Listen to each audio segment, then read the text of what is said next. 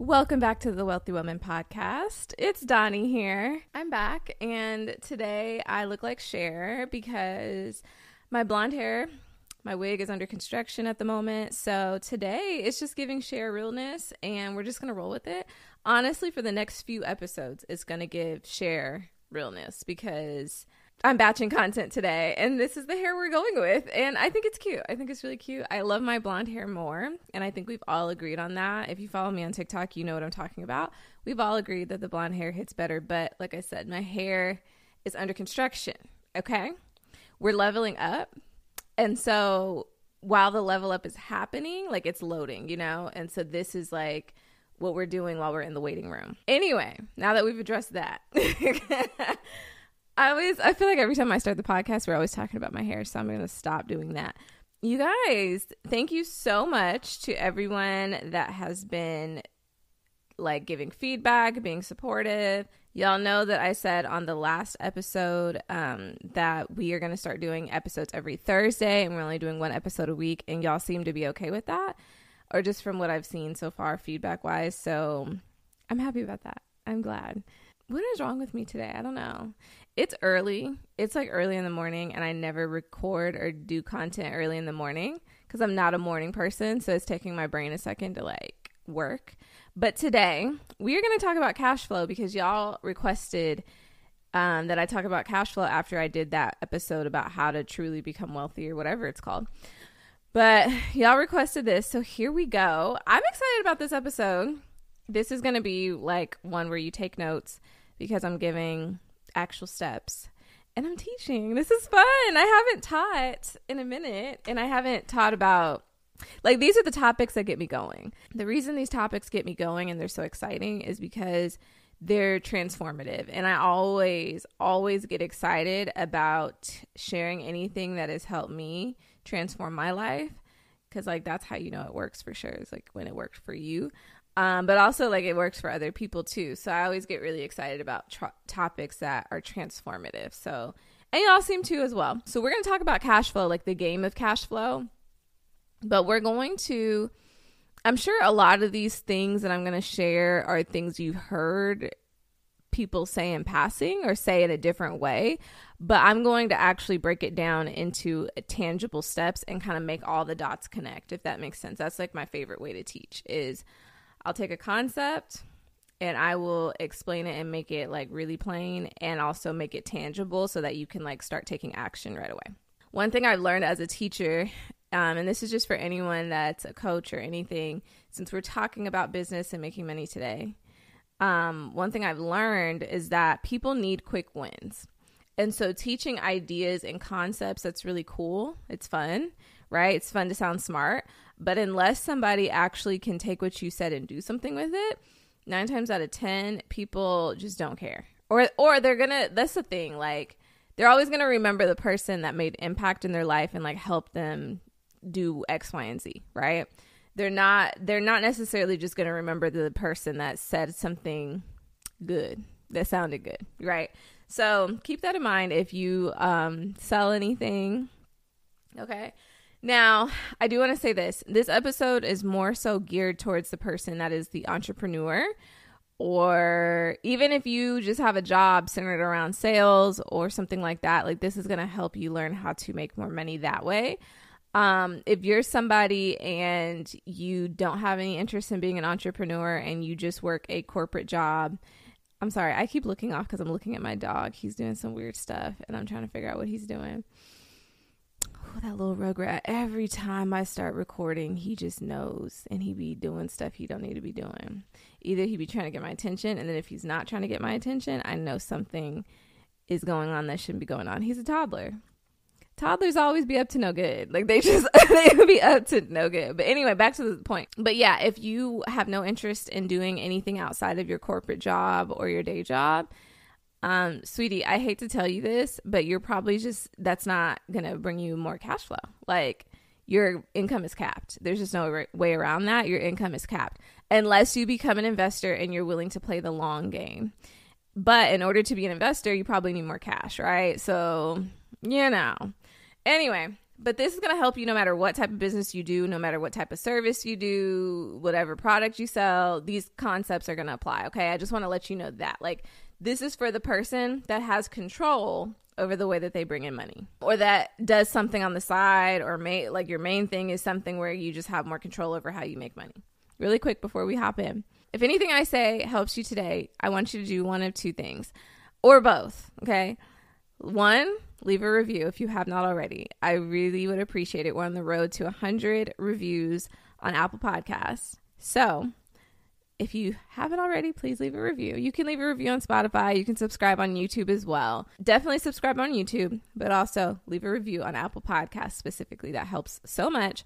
And then you can leave it anonymously. So you don't have to, like, I don't have to know who it is. You can leave it anonymously, and you can say whatever you want to say, okay?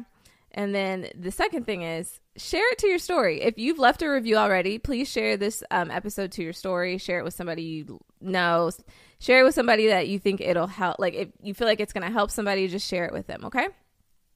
Because that's what we like to do. That's wealth, okay? Wealth is knowing that there's more than enough for everyone. And so sharing valuable information with somebody that probably needs it is not going to hinder you from getting what's yours, okay? Actually, it's probably going to help you even more because you are being generous. So, and that comes back to you. All right. So anyway, let's get into today. So like I said, we're talking about cash flow. So the first thing that a lot of people don't do when they hop into a business that they need to be doing is do your research. Okay. Do your Googles.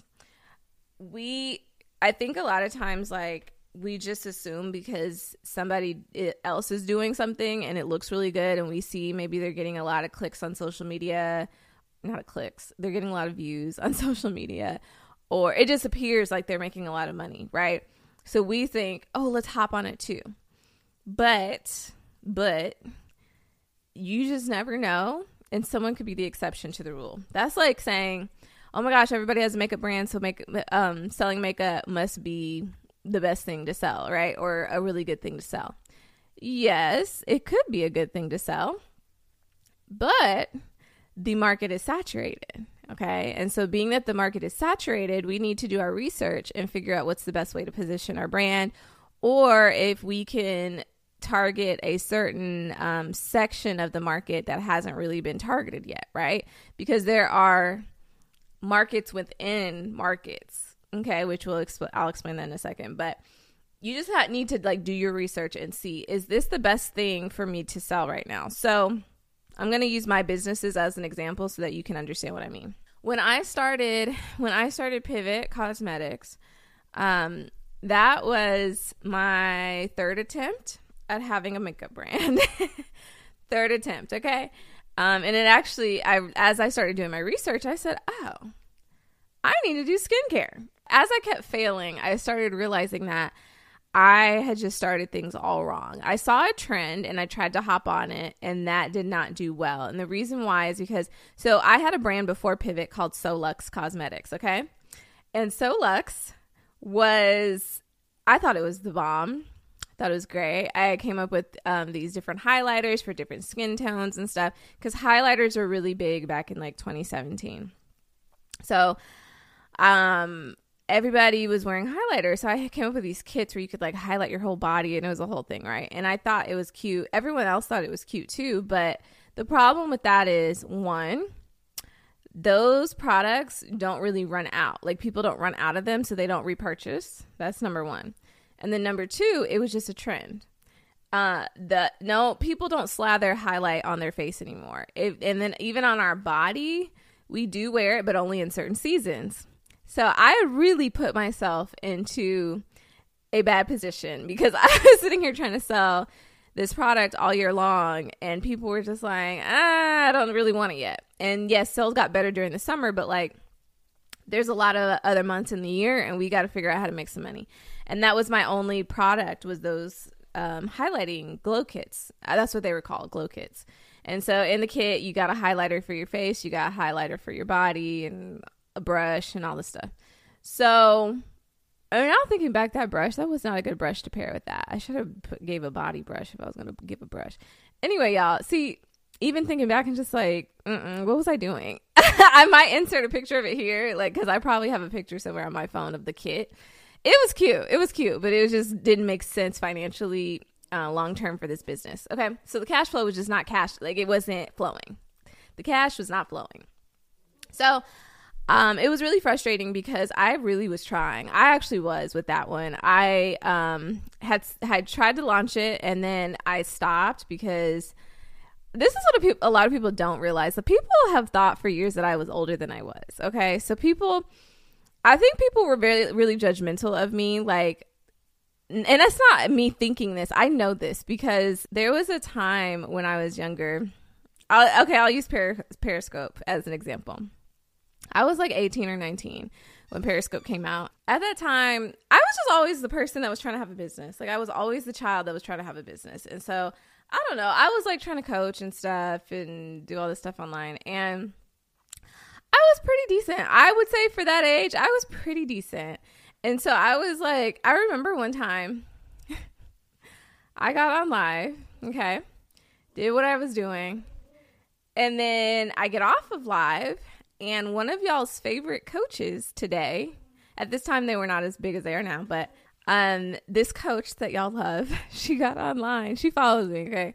And then after she watched me, she got on her live, and she started talking about me and making fun of me, you guys. And she was younger. Like, at that time, I think she was like in her mid-20s, and I was 18, 19. And so that was like the most disheartening thing, because I don't think she realized how much younger I was than her, right? And so, yes, the stuff I'm doing is raggedy because I'm young, I don't have any money, and I'm trying to figure things out, right? Like, I don't know what I'm doing. And so she would, like, I don't know, her and her sister is older. She was like 30 at the time. Now she's way older, but her sister would say rude stuff too about me. I was like, I'm literally sitting here trying to figure this out. And so anyway, my point in saying that is that's just an example, but like, people I think have always thought I was older than what I was. So when I would like put out my products and they would kind of be janky or whatever, people were really judgmental, but like, I was doing the best I could, and I was determined to figure things out. And so I say that to like encourage you. Like, if you're putting things out and it's not the best, or you feel embarrassed looking back, just don't feel any type of way, because I myself have been there. Truffle. Oh my God. I am so sorry. Like I told y'all before, I am a mother. Okay. I have stopped this podcast, this episode specifically, at least 4 times by now. At least 4 times to get up and deal with him. So if this episode does not make sense, it is his fault because I keep having to get up and deal with him. So now he wants to be held. Okay. Anyway, I'm trying to stay on topic and get this done because Jesus. Anyway, so I said all that to say don't be embarrassed, but I just kept doing stuff that didn't make sense, and that with Solux, I tried like at least 2 or 3 times with that, because the first time I came out with it, it was really janky. The next time I thought I had done a really good job, and then I realized I still did not know what I was doing because the sales weren't good. It didn't matter how cute it was. It didn't matter how good the product was. It did not make sense as far as making money from it, right? So I shut that down and I was like, okay. And I was at this place in my life at that time where things were just raggedy. Okay. Like, oh, my life, Jesus, my life was not it. And, so I had gotten this job, and I was like, I'm just going to use the money from this job to launch my brand again. And so while I was like starting this job, I was doing a lot of research. Right. And so I started doing research, and I realized, I was like, oh, I've done this all wrong every single time I've tried to do this, done it totally wrong. So I realized, okay, I need to find a section of the market that hasn't really been tapped. And so for me at that time, I realized CBD was something, it was trending. And that's what you want. You want a healthy mixture of trending, but like something that's still going to outlast the trend, if that makes sense. Like, it's going to be something that people value enough to prioritize after it's done being a trend. But also, so this is what I did. I realized, okay, CBD was trending at the moment, right? But I realized also, like, the market for CBD was just big, whether it was trending or not. People that like cannabis, they just really like cannabis, and they see the value in it. So these were people that could be long-term customers. They weren't just going to, like, hop on it and then leave me. right? Once the next trend came out. But also, too, I was like, just to make sure they don't leave, just in case, I'm going to layer other benefits in my products so that whether CBD is trending or not, because that was going to be the way we made our name, was through being a CBD company, right? And that's a great way to start off. If like there's a trend you can hop on, use that to build your momentum, and then do things to make sure you're sustainable outside of that. And then here, bye. Get Truffle. If anyone wants Truffle, y'all can come get him. But anyway, yeah, I'm talking about you. Anyway, so yeah, I layered all their benefits into the products, and I made sure that they catered specifically to women of color and that they helped our specific skin issues, because women of color are the biggest buyers of beauty, and our dollar goes a lot further because we spend more. So if I could get them to spend, I was going to be good. And then, yeah, so I just layered all these different things. And then I also made sure that there was like an underlying message or element to it. Like, what would be the point of using these products? What would be the reason that you would prioritize purchasing these products? And I realized the women that I was catering to, they were focused on investing in themselves. Like, that was the wave at the moment. And it still is. Like, these women are learning to prioritize themselves, invest in themselves, take care of themselves. So we layered another thing we added another layer to our messaging about self-care. So all that combined, the moment I started talking about it and I released it, everyone was like, oh my gosh, yes, we support it. I had never, ever received support like that. It was day and night. Okay. And so that was why I kind of told that story a second ago about how people used to react to my stuff, because I mean, yes, it could just, everyone loves to say, oh, my family and friends don't support me. Da, da, da. It wasn't even about that. My stuff was just whack. It was just whack. And then I could say that. We could say, oh, my family and friends, nah, whatever. But at the end of the day, it was whack. And then the moment I did it the right way, it didn't matter who the person was, whether they liked me or not. Everyone could not deny that Pivot was decent. Like, it was something decent that I had started. I said that to say, when you do things and you do your research right and you build your brand around research and not just, oh, this sounds good or whatever, things are different. Okay. And so back to the market topic, you need to make sure that your business is scalable and that the market is big enough for the amount of money you want to make. Okay.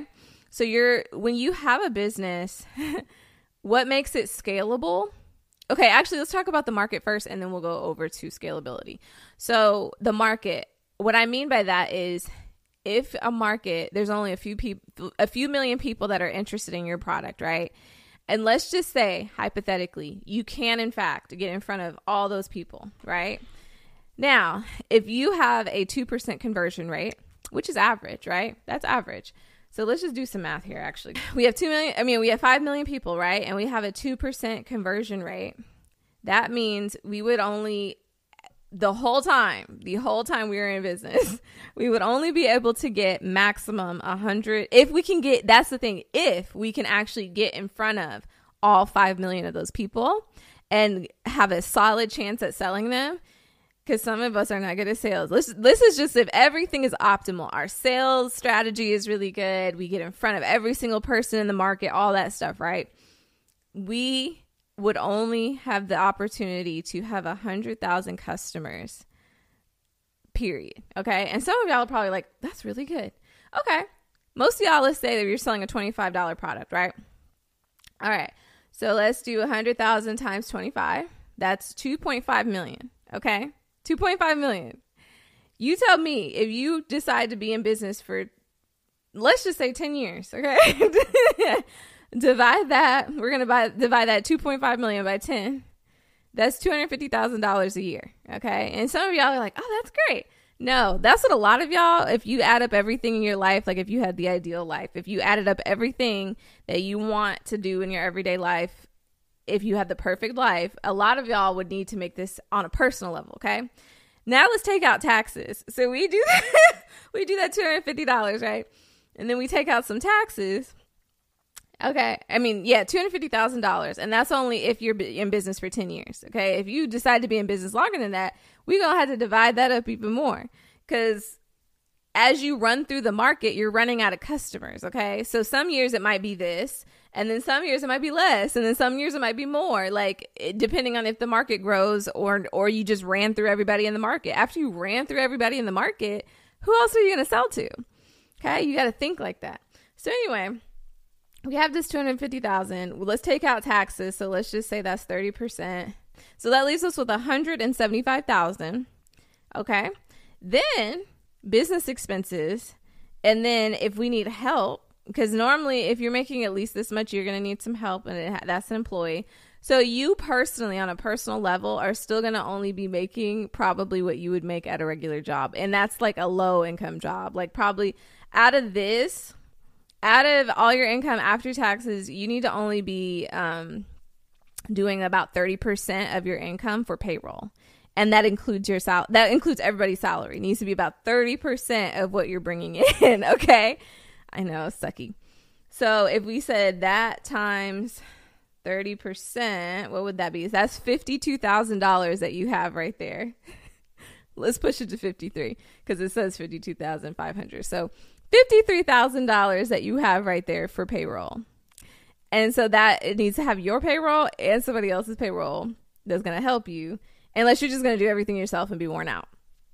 That's not cute. I hate, like, I'm so sorry. That's just not cute. So, that's why it's so important to know how big is the market. The market needs to be a good size, okay? And you need to make sure that you're not just going to be able to run through it in 2 seconds and then you're out of customers. You need to make sure that these people are going to be interested in coming back and repurchasing and things like that. So you need to see, like, how big is the market? What are their buying behaviors? Stuff like that, okay? Now, as far as scalability, what makes your business scalable is if you can increase the workload and not have to put out more effort, okay? Ask yourself that. Can I increase the workload and not have to put out more effort? Or are there ways? Now, typically when you do a service, the only way to do the same workload or increase the workload is to hire people on under you to do the same services, right? And so that's up to you if you want to do that. So that's why people own salons a lot. Like they work towards owning a salon instead of just being at a chair in a salon, or they work towards, just being in charge of a group of people. That way they can take on more clients and not have to, just keep trading their own time. Now, if you sell products, it's a lot more easier to scale, but there's still time involved. Sometime with physical products, there's still time, right? So packaging orders and stuff like that. Are you going to do it, or you want to have a fulfillment center, or do you want to be able to hire people on? If you do hire people on, what is that cost going to look like? What is it going to cost for a fulfillment center? There's just different things involved, right? Now, when I did my courses, people love course creation and stuff because it's low overhead. And, well, ideally, it would be low overhead. Mine, it was an illusion, I think, for me. That if I do this again, if I ever did courses again, I'm not against it whatsoever. But one, I feel like people have ran through the market, like not just me, but like everyone else doing courses. They've exhausted everyone. So the market is kind of messed up right now. But I'll say with courses, it can be low overhead. It definitely can, and it should be. We were running ads though, and because I wasn't the one in charge of the ad account and the ad money wasn't coming out of my pocket. So this is how it worked. Me and my business partner, the way it worked was our deal was a profit split. Okay. So he got a portion of the profits. I got a portion of the profits. The expenses for the ads came out before we even got our profit split. So a lot of times I didn't even register that the amount that we were using on ads. I really didn't register it because I wasn't even we weren't even touching it, right? We didn't even have a chance to touch it before we would use it and reinvest it for ads. So it wasn't even a thing it was just an expense. And I saw it on paperwork, like I saw it on spreadsheets, but like I wasn't actually seeing that number for myself because it was already being used, if that makes sense. So the money that account would go, like the money for the ads went to his account because he's the one running the ads. and he needed to have control of that. Like when you're running ads and you're shoveling money and all this stuff, you just need to have the money like ready to go, because everything has to work a certain way. Anyway, so that's what I would change next time if I did that again. I would want to be able to like, I don't know, not that I didn't have control of things, but it's just like I need to be able to like feel like that's real money coming in and out, because it is very much real money coming in and out, and it was a big expense. So normally what you want if you're running ads, you want at least a 3x return, 3x or more return on your ad spend. So typically a third of whatever you're making, you're reinvesting. And then if you optimize your ads really well, that amount can get smaller and smaller, and you're still getting the same result. That's the goal. Okay. So the same thing with scale. That's what scaling essentially is. You want to be able to use less money, less time, resources, all that to get the same result or more, if that makes sense. So that's what our goal was. We were always trying to make sure we use less and less money, or try to optimize our ads to the point where we could use less and less money to run them and still get a big return. And then once we saw that number increasing, then we knew, okay, our ads are not working as well. We need to make new ads or whatever. But that was how we scaled. We scaled by investing in ads. And then we had a few team members that were maintaining everything. But that got really expensive over time as our ads, you know, like there's just certain points where your ads just stop performing. So that got more and more expensive. But also too, as you start running through the market more, your ads definitely get more expensive because you're targeting a broader audience the more and more people you are targeting, right? So over time, our ads just naturally, like, we just had to spend more on them. But also, when our ad account got shut down, it's like, okay, well, our expenses were already kind of high, and then now our ad account is shut down, and now we're not bringing anything in. Right. So no, we're not spending money on ads, but we still have this team, right? We still have different things that we have to pay for. And the bills, that's the thing. People don't like to talk about this either. Yes, I was running a course business, right? Awesome. But the bills are still bigger because I have more business. When you have more business, the bills get bigger. I had thousands of students. I had like 10,000 students. And it's not just from that one course. Like, I've been teaching for a while already. So I had thousands of students from all these different programs I had sold. So at a certain point, it's like I have to pay at least $500 a month to like just to host my course. So that's the bills just get bigger is my point. The overhead gets bigger and everything starts adding up, which is not a problem if you're bringing in money. But if you're not, it becomes a problem. So anyway, we realized that very quickly, like, okay, this is how we wanted to scale. Or that was always the plan from the beginning, is to scale through ads, because with scalability, that's the thing. You can figure out that your business is scalable. You can figure out that the market is big, but you have to also have solid distribution. And I talked about this on, I don't know, the first episode of this season of season 2. Honestly, like I said, we're not in seasons anymore, but first episode of season 2 is about like 7-figure business or something like that. You can go find it. I had like these horrible bangs in the episode, but on that episode, I talk about how most billionaires, they have really great distribution, and that's the key. Like, you can't make a lot of money without having solid distribution. So our ads was how your distribution is just basically how you get to your customer. Like, the person, it's just like being a drug dealer. The person that has somebody on every corner is going to make more money than the person that just has one person on the corner. Like, it's a numbers game. Like, if you're the thing that's available, they're going to choose you if they don't have no other options. You know what I mean? So like, if you're the person that they see every 2 seconds, if the person said they wanted to start a business and they see your face popping up every 2 seconds on ads talking about, hey, I'm going to help you start a business. Well, duh, I'm going to get their business because, you know, of course they're going to buy my course because they've already been trying to figure that out. And I'm the person that keeps popping up as the resource. It's not even a thing of I might not even be the best teacher for that. It's just I'm showing up. So I'm going to get your money. So same thing with your product. Like, you have to make sure you have a solid plan on how to get in front of those people. I would recommend having several ways to distribute your products. But for us, that was what took us down, is we only had one channel of distribution and we needed to have several. Of course, people could organically find it, but like, organic versus ads, when your ads are reaching thousands and thousands of people every single day and you haven't built up your organic stuff. That was the thing. We didn't work hard enough to build up another channel.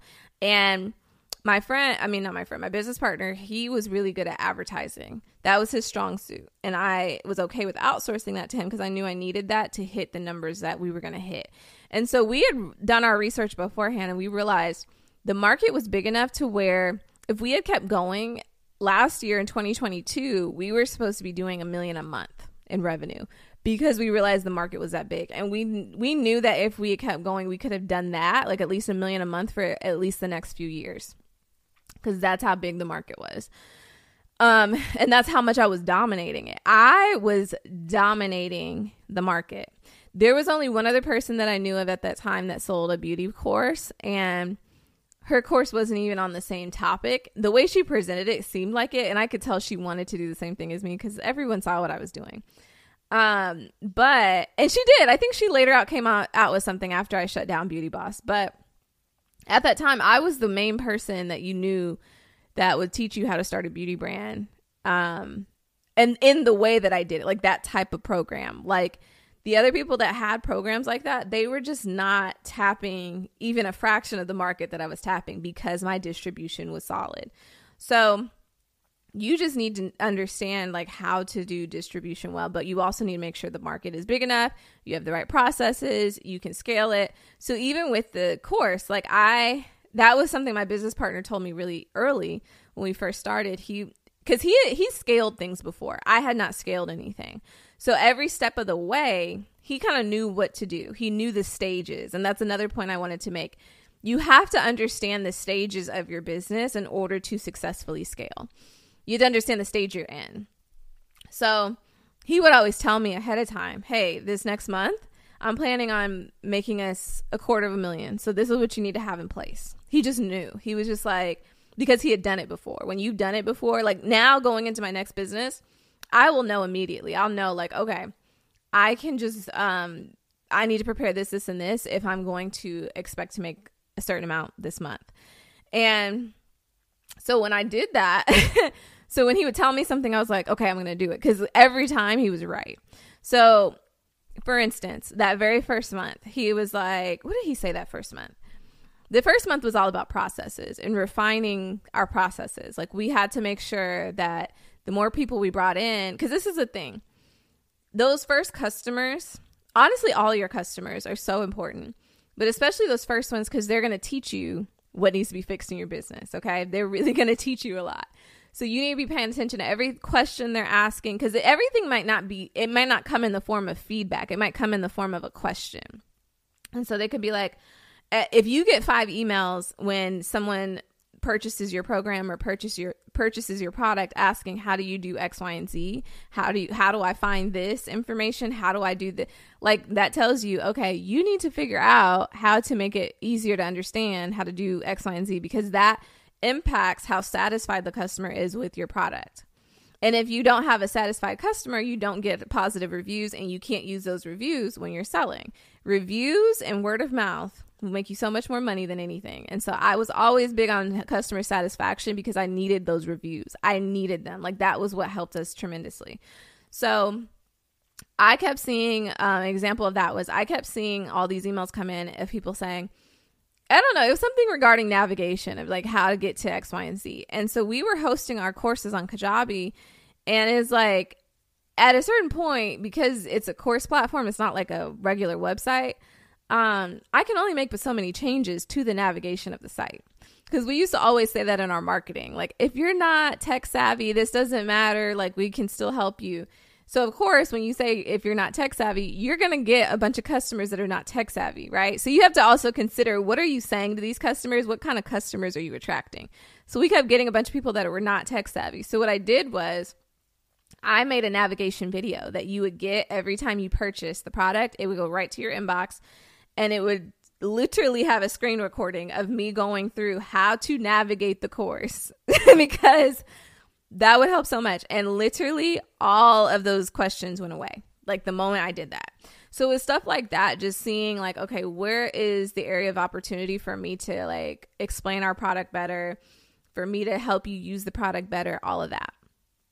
And so once we realized that, we were like, okay, good. We got all these processes down. Like we did certain things like orientation for everybody that was new. And every Monday, like whenever you enrolled, that very next Monday, you come to orientation. And we walk you through everything you need to know about the courses, how to take care, how to take advantage of the support we have, all that. What else? But yeah, we just kept putting all these processes in place, right? Then the very next month, he was like, okay, you're going to need to hire more help for this, this, and this, right? And so then I was like, okay, great. Hopped into interview mode. I started putting out stuff saying I was hiring, looking for people, started interviewing people, et cetera, et cetera. Then the next month, it was like, okay, we need, to change this, or we need to do this to the funnel. Can you make videos for this part?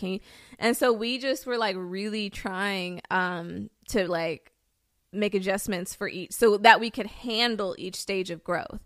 I totally understand that everyone's not going to know what the next stage is. So a lot of it is going to be trial and error. And I totally understand that. So don't be afraid to mess up because it's just going to happen. Like there will be things that you're just not expecting.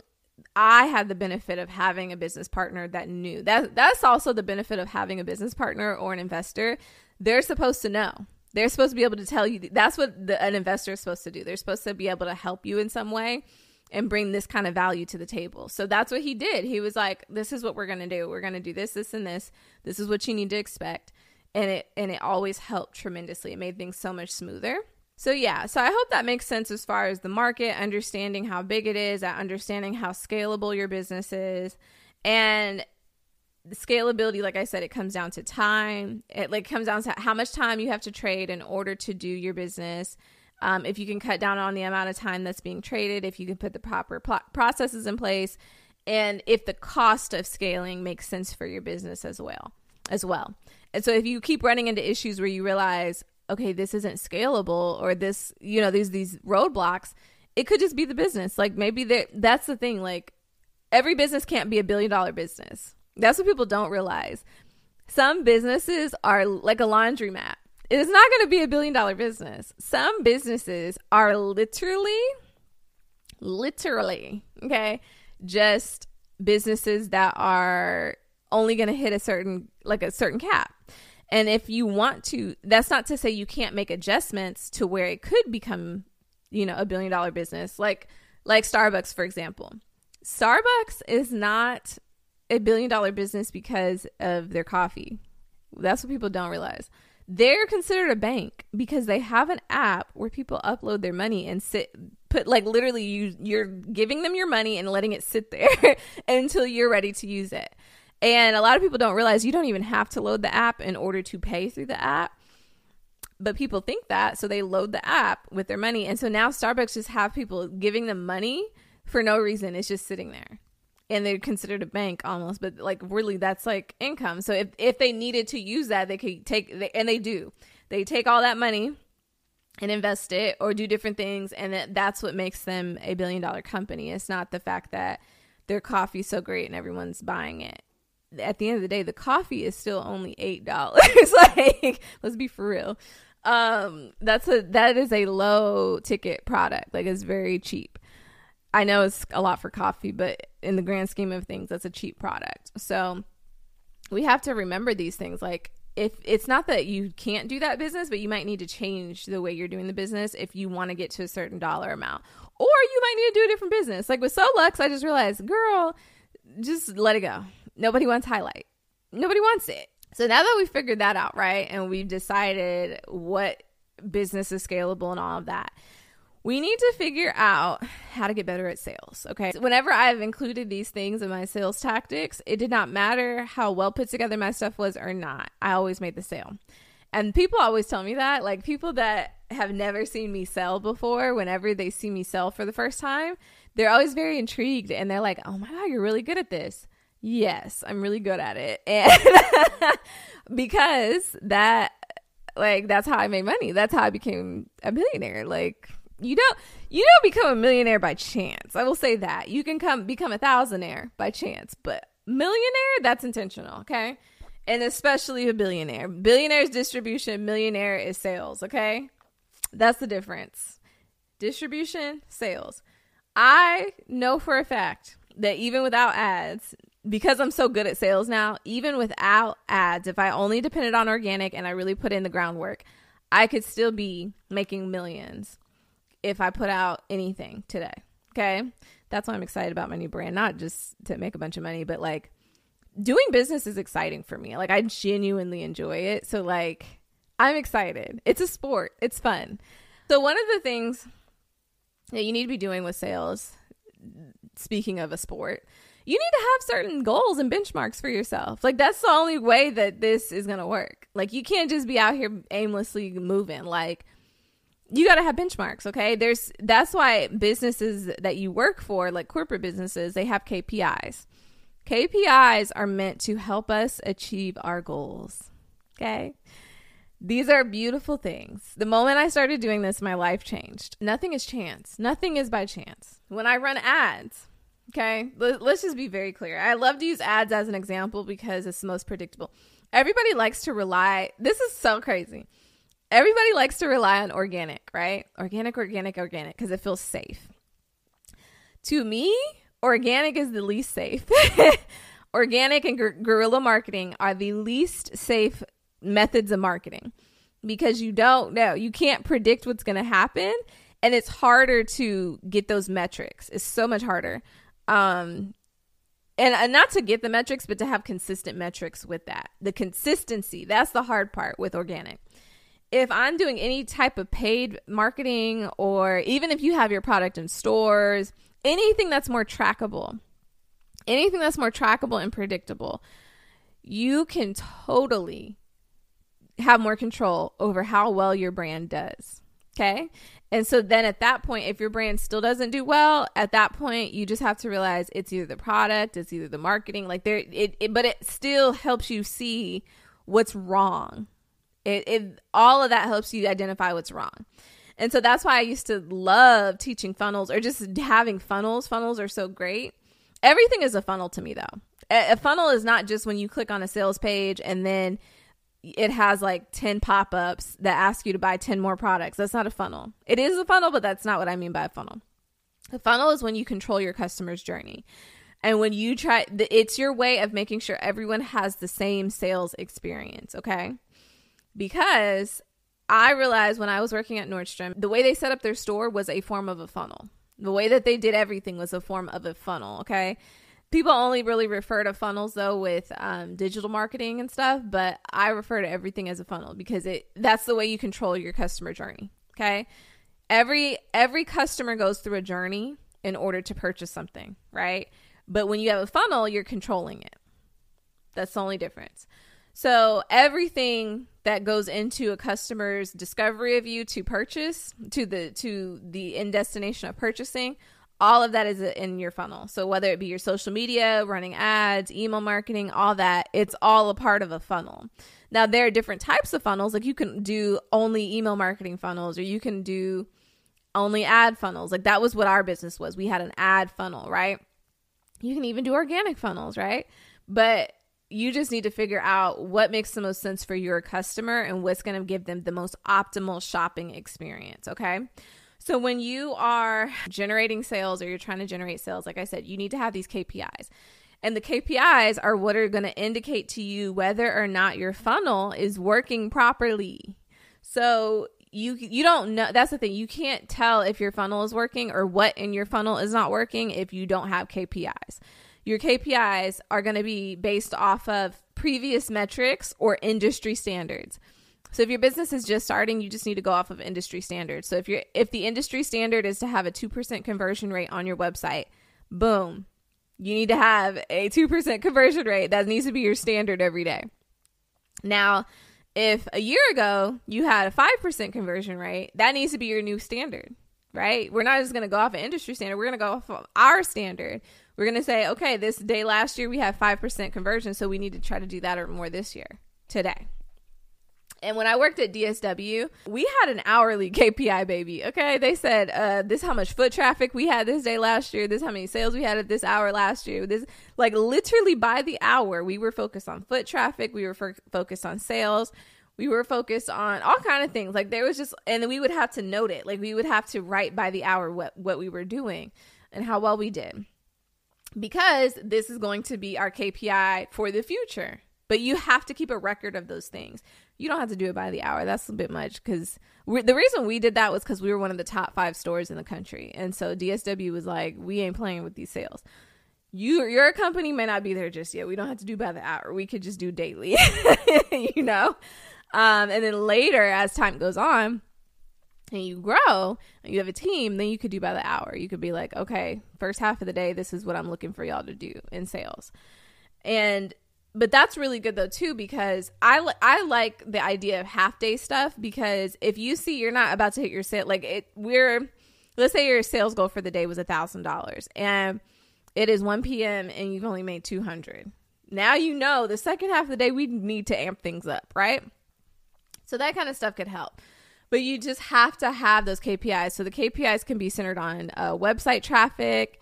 It could be centered around leads coming in, people signing up for your email list, people purchasing, all kinds of things, right? Whatever affects your business and whatever is in your funnel.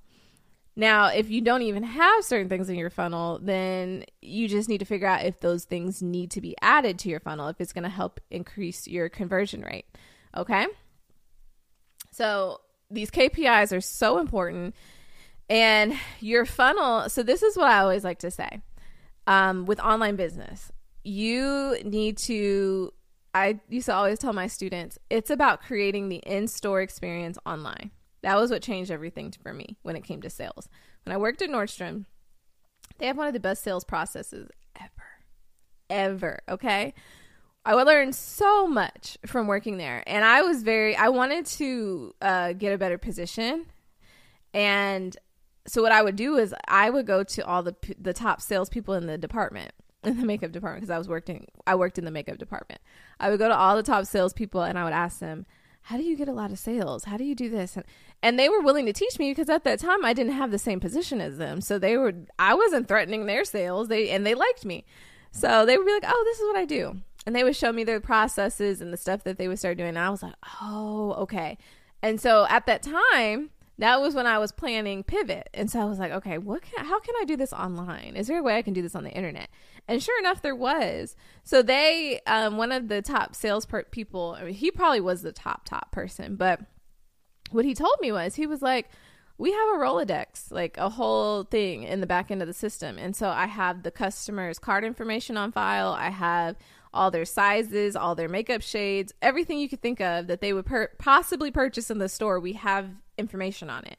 That way, even if they don't come into the store, I can call them and say, hey, I saw you purchase a foundation 2 months ago. Would you like for me to get a refill for you, ordered, and I can have it shipped to your house?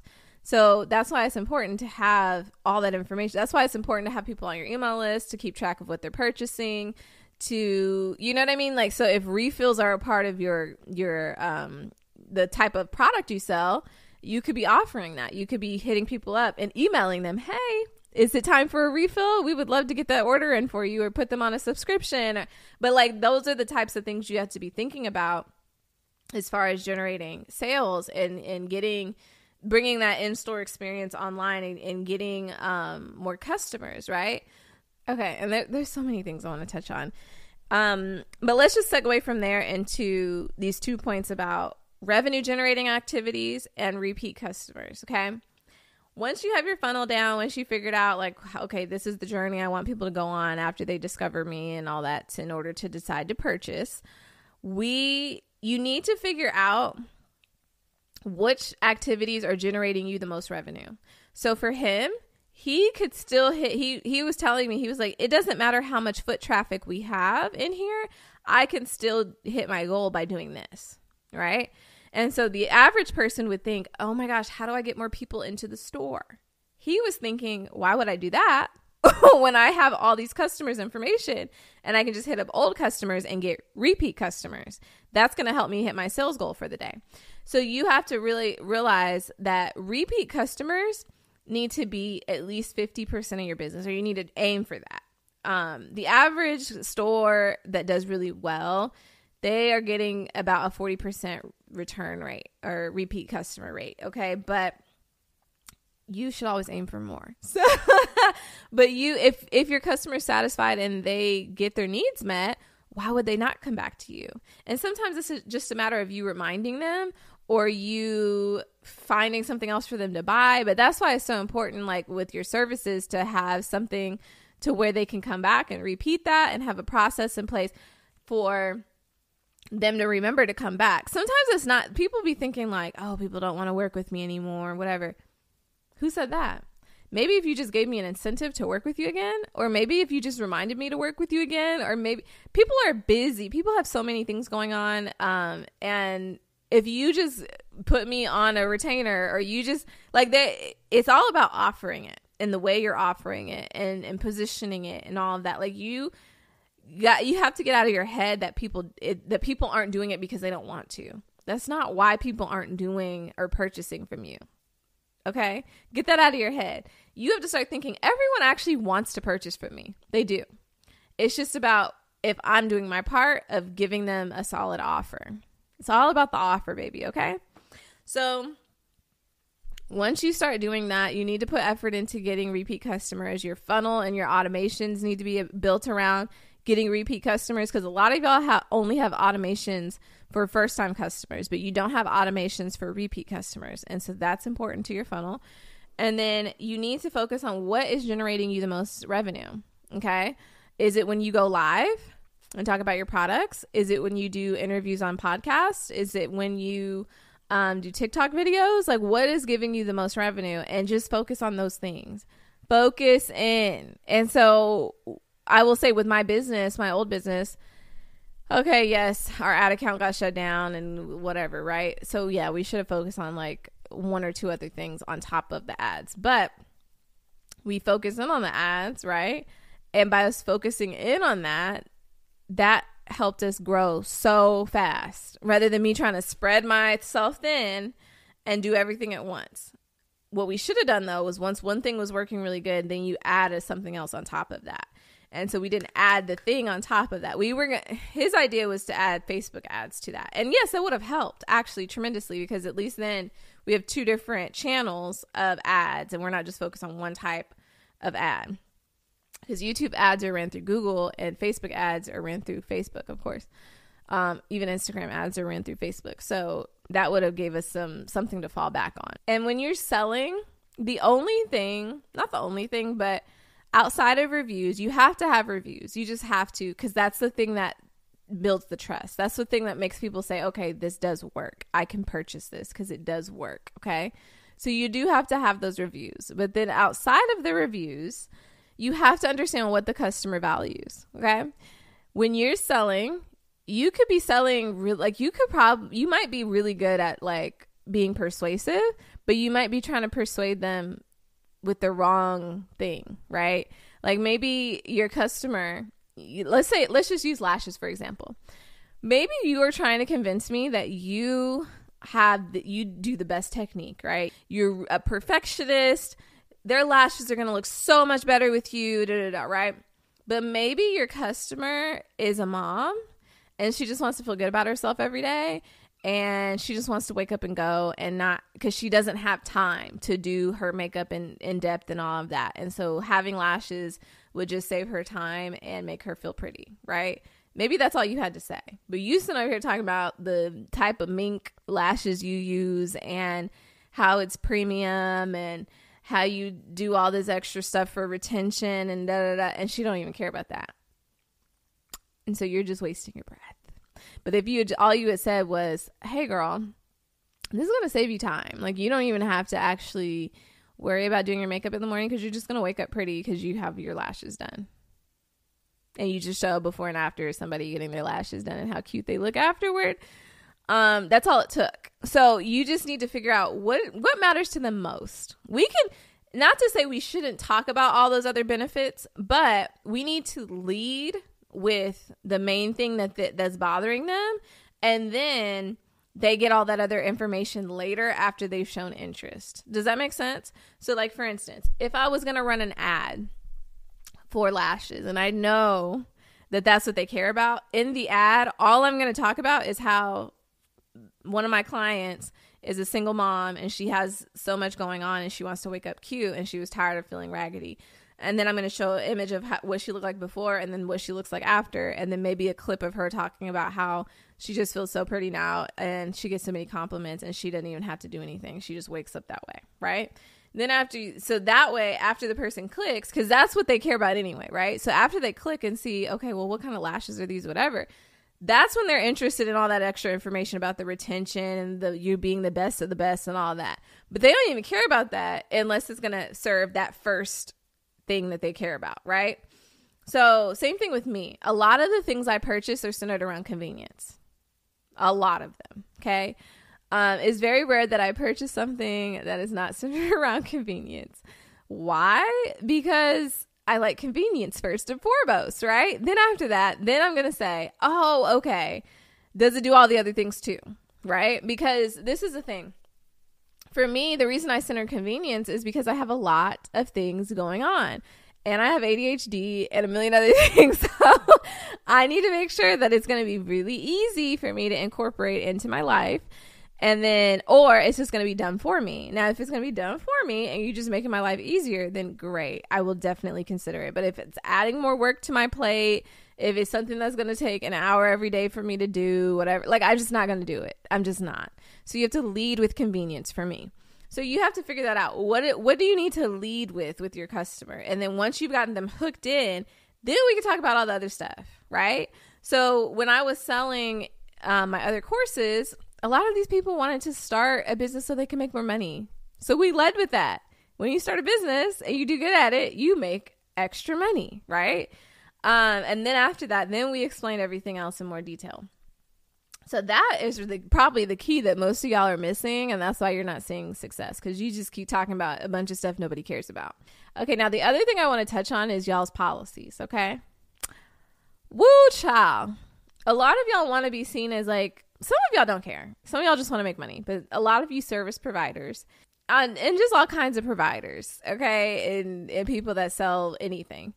Y'all want to be seen as high end and quality. That's what people love to promote is quality, quality, quality, right? And high end. But your policies are giving cheap, cheap, cheap. That's what it's giving. And let me explain what I mean by that.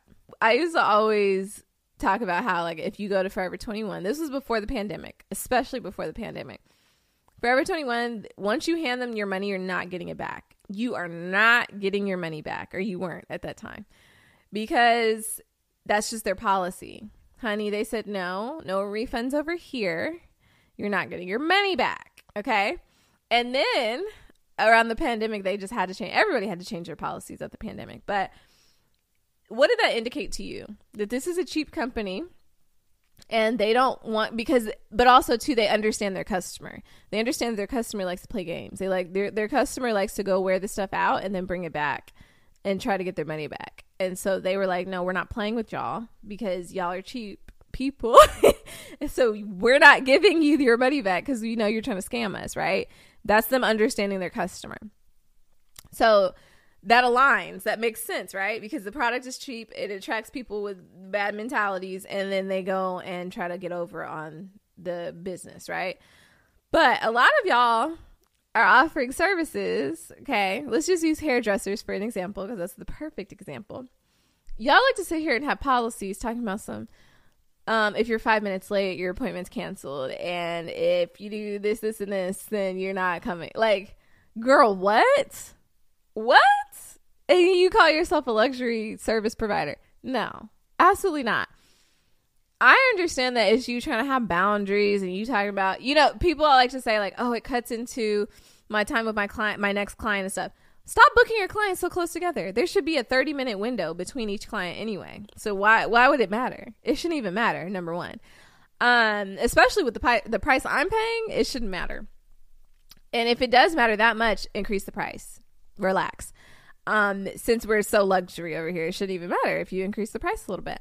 But also, let's just use Nordstrom for an example again. Anytime I've ever gone to Nordstrom, treated like a princess, okay? You are treated because it's a luxury place. We are not going to sit here and get upset if you miss your appointment with your stylist. Nordstrom has, for those that don't know, Nordstrom, you can make appointments with all kind of people in there. They have tailors, they have stylists, they have all kinds of stuff. They're not going to sit here and pass out if you're 10 minutes late, because they are here to serve you. Okay, you're the prize. So they're here to serve you and get your coin. So they're going to treat you with respect. And you being 10 minutes late is not going to be insulting to them. They understand you're busy. They understand. They just understand. Okay, they totally get it. They're not going to sit here and nitpick over dumb stuff. If anything, they're going to have snacks ready for you, wine, water, whatever. They're going to have things already picked out for you. They're prepped and ready to go. Okay, because they're just waiting on you. So yes, have boundaries, but like do it within reason. Like y'all just don't be reasonable, and it just makes it's so off-putting. It is so off-putting, and you need to be more worried about customer satisfaction than trying to like prove a point or have these stern policies. And like, girl, all you're doing is irritating people and making people not want to come back to you.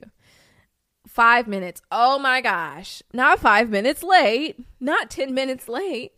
If they're 25 minutes late, okay, yes. Now you're pushing it and we're canceling the appointment because I have people lined up after you. But like I said, you just need to like chill out, relax, and understand that you need to make your customer feel valued.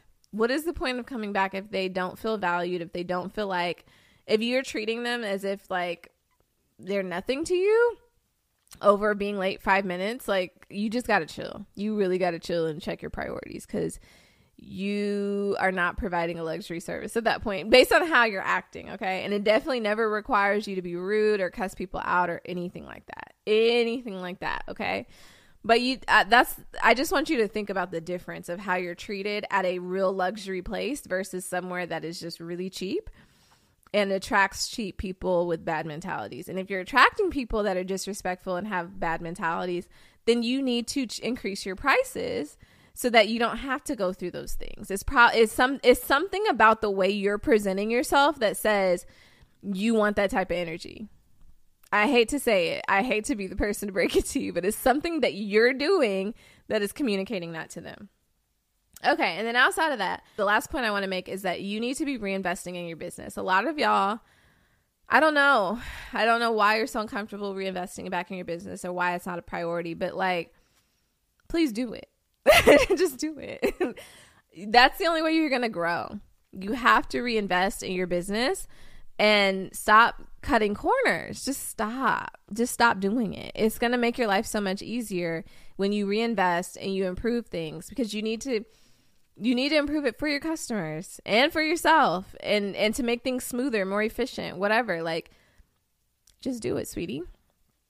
But yeah, okay. Anyway, I hope this episode was helpful. I have an actual 3-part workshop where I talked about like the processes and systems that you need in order to make $100,000 a month, which was what my company used to do. Like minimum, we used to do like $100,000 a month or more. Some months we made multiple 6 figures a month. Like I think the most we'd ever made was like $300,000 a month. But I went into detail and I actually show like how to do the ads and how to do all the math and like all of that. But everything needs to be predictable is my point. Like when you are running ads or when you're doing anything for your business, you should be able to predict it and see for sure like, oh, if we do this, we're going to get this result. And so in that 3-day workshop, I went into detail about all of that. So if you want it, I will put it in the description because I think it matches good with this episode. But also go watch the 7-figure business episode that I did with the bad bangs. Okay.